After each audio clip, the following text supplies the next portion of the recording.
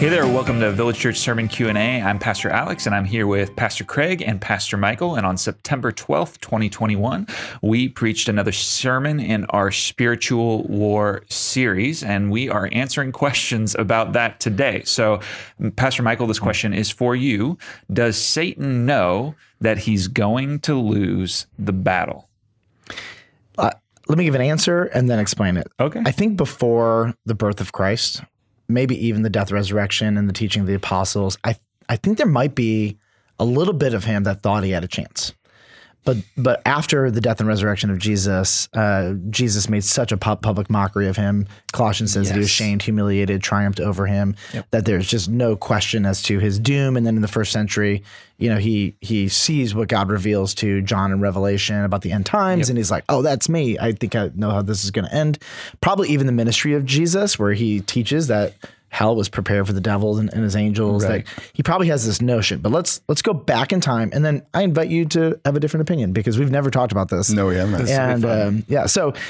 But remember that angels only know when they were created what God infused them with, the knowledge, the wisdom that they had. And as they move on, they're learning about God's redemptive plan as things unfold. So imagine you're in the garden, you're Satan, and you're beautiful and you're cunning, and you get this idea, you're going to trick Eve, but you don't know the consequences. You don't know that hell is a possibility. You don't know what God's going to do. You know he's good and he's loving, and you're probably maybe banking on his mercy. Well, when you get cursed, and you realize, oh no, this is really bad. And probably, I mean, this would be my guess, that the demons who followed, the third of the angels who followed Satan, followed him before they knew the outcome of the curse. That would be my surmising, just guessing. Otherwise, they're dumb as rocks. And so they're like, oh, wow, this is our end. And then in the curse, there was a promise that there would be an offspring, right? Yep. So Satan doesn't know who the offspring is going to be. He doesn't know it's going to be God in the flesh, Jesus. Right. And so as time goes on, he sees Cain and Abel, and he's like, well, Cain's the bad one, Abel's the good one. It's got to be Abel. So let's kill Abel. And then you go on, and it's like, well, Moses, there's something happening there. So let's make sure all those babies are dead. And you start to follow this because that's the culmination of a 400-year prophecy where God's people would be brought back into their land. And so he's counting the years, and Moses' time is like just spot on numerically. And then you watch, and it seems like they're learning as revelation is being given. So if you were to sit down with a Jew in 800 BC, an Israelite, they had no idea how the end of the world was going to happen. No. Scripture hadn't revealed that. They didn't know about the details of heaven and of hell. In fact, it was the last 500 to 700 years of the BC era where you start to get, the categories, kind of picture, right? And then Jesus clarifies those categories, and Paul and John and Peter expound on them, and Jude in unbelievable ways. Right. And so it's interesting that they seem to be learning. I don't want to presume that they know. And there's a passage in 1 Peter 1:12 I just think is great. It says, it was revealed to them that they were serving not themselves, but you, talking about the prophets and the things that have now been announced to you through those who preach the good news to you by the Holy Spirit sent from heaven, things into which angels long to look. There's this category of information, gospel, the Holy Spirit, the plan of God, the history of redemption, that angels are looking at it and going, what's happening? Now, I imagine when God became flesh in Christ, when that happened and all of the angels are singing, that they probably had unbelievable clarity. I wonder if there's like an information warfare happening where they didn't tell any of the demonic it was going to happen. And then all of a sudden, all the angels are shouting. They're like, wait a minute, what's happening here? Kill all the babies, right? And again, I am surmising, but I have no reason to think that Satan had any access into the redemptive plan of God long term at all. And so I would just say, what did he know? My guess is based on 1 Peter that he knew what the prophets knew. It was as the mystery of salvation was as confusing to the angelic and demonic realm as it was to the prophets and people. That's exactly right. And when it was revealed, they were like, this is unbelievable. And that's where you watch in the ministry of Jesus, like Satan's warfare against him personally is just through the roof. Well, and then even all the way up to the cross and the temptations that are leading up to that moment. It's as if Satan still believes that he's going to win. Totally. So what you're saying is. So you're telling me there's a chance. Okay, so here's the thing. Yeah. The way that you just laid that out, I think is brilliant from a demonic point of view, from a strategy. because all throughout history, from the beginning of time, Satan is after the authority of God. Yep. If there is a curse on his head, it has to come through the good people, right? Or God's chosen. Yeah. So history is about Satan trying to destroy the authority of God by destroying that curse, by destroying that line, something in that line. And the line, he's going after it. From My word, the from the whole beginning. way. Take out Abel, take out Moses, take out the babies, Yep. But it's always interesting that he works through the authorities of the earth And then idols. to destroy the line of Jesus. And then think about all the idols. We talked about in a previous Q&A that there are demons that are just basically are idols. Like, I mean, imagine the larger play agenda to take down the nation of Israel. Right, one by the one. people of God, Abraham. I go down the line. It's crazy. But it's interesting. I mean, even Babylon coming in and destroying them, taking them into captivity. I mean, Satan is clearly on a play level where he's looking to usurp God's plan. Yep. And in that way, I like, Alex, what you said a while ago. You said Satan doesn't want to be God. He wants to be like God. Yes. And that means he wants to have the authority of God. And the way that he does that, he destroys the plan of God. And the plan of God is to bring Jesus into the world. So when Jesus is born, it's no wonder all the demonic realm encroaches on Jesus and his family. You see all of this activity in the Jesus just is that constantly area casting at out that time. demons. Yeah. Because the goal is destroy Jesus. Because now we know who it is. There were lots of messiahs in the past, but now we know it's Jesus. Get rid of him. And so I wonder, when he got crucified on the cross, did the devil know that was a success? Now he got the Messiah.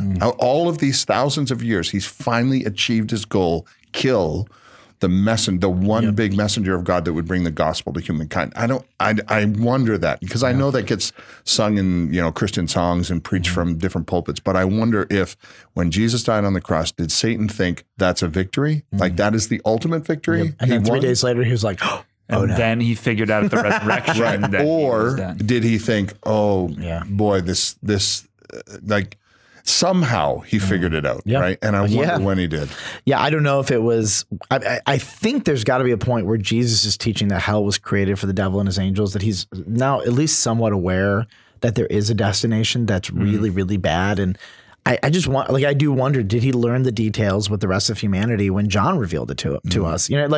Or when Paul's writing about the nature of hell and the second coming, is he like Paul's writing and he's like, what are you saying? I need to know what's happening. Okay, so the question is, if he knows now Jesus has risen from the dead, the gospel is clearly laid out, we are under the authority of God, that the earth will be redeemed with us in it one day, those who are followers of Jesus. Now that he knows it, why does he keep fighting now? Gosh, I mean, when you have been made ugly, you've been destroyed, you've been given fully over to your sin, you are now the worst you could possibly be all the time ever. You're irrational. It's like, why do people who are given totally over their sin, why are they in jail? And it's like they know they're going to die in jail, so they just become their worst selves. And then they get let out of jail and they do the same thing.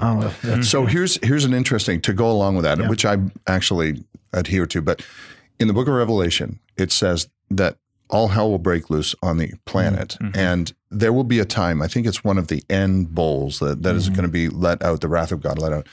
There will be a time that the world will know this judgment is coming from God, and they'll hate him more.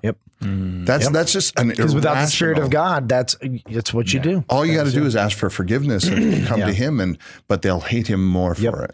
Yeah, I want to come back to something you said earlier, and I really liked it. I don't remember exactly, but it sparked a thought. But Satan, it's interesting because the nation state of Tyre, Tyre, which is where Satan himself took up personal residence. We learned that in Ezekiel 28, which we taught on last week. So what's really weird is that it's a really small nation state, city state. It's very small. It's almost inconsequential. But why did Satan take up residence there?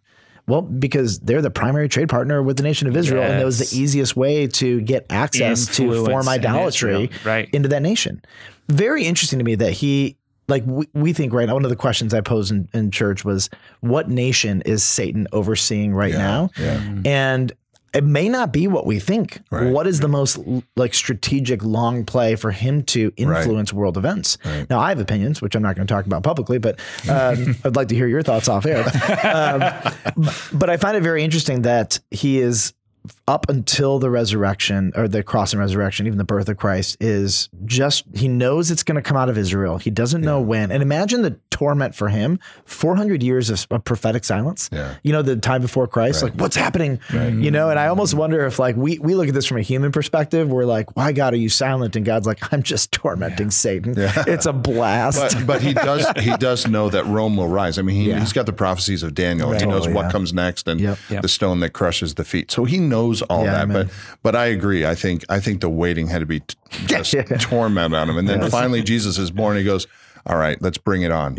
And that's why it heightens up. Oh my word. Well, and you asked the question, okay, so if he knows that he's already defeated, and we kind of got at that a little bit. If he knows he's already defeated, why does he keep doing what he's doing? And I think like an inclination of this is given in 1 John chapter 4. It says, every spirit that does not confess Jesus is not from God. This is the spirit of the Antichrist, which is the against Christ, which you heard was coming and now is in the world already. Like at this point, he's going to do everything. So he can't destroy the plan of God anymore, but he's going to do everything he can to get as many people as he possibly can to stop from believing in that plan, or to make their lives hell in the process. Right, and make their I think that's a good way to put it, because that means his mission is the same.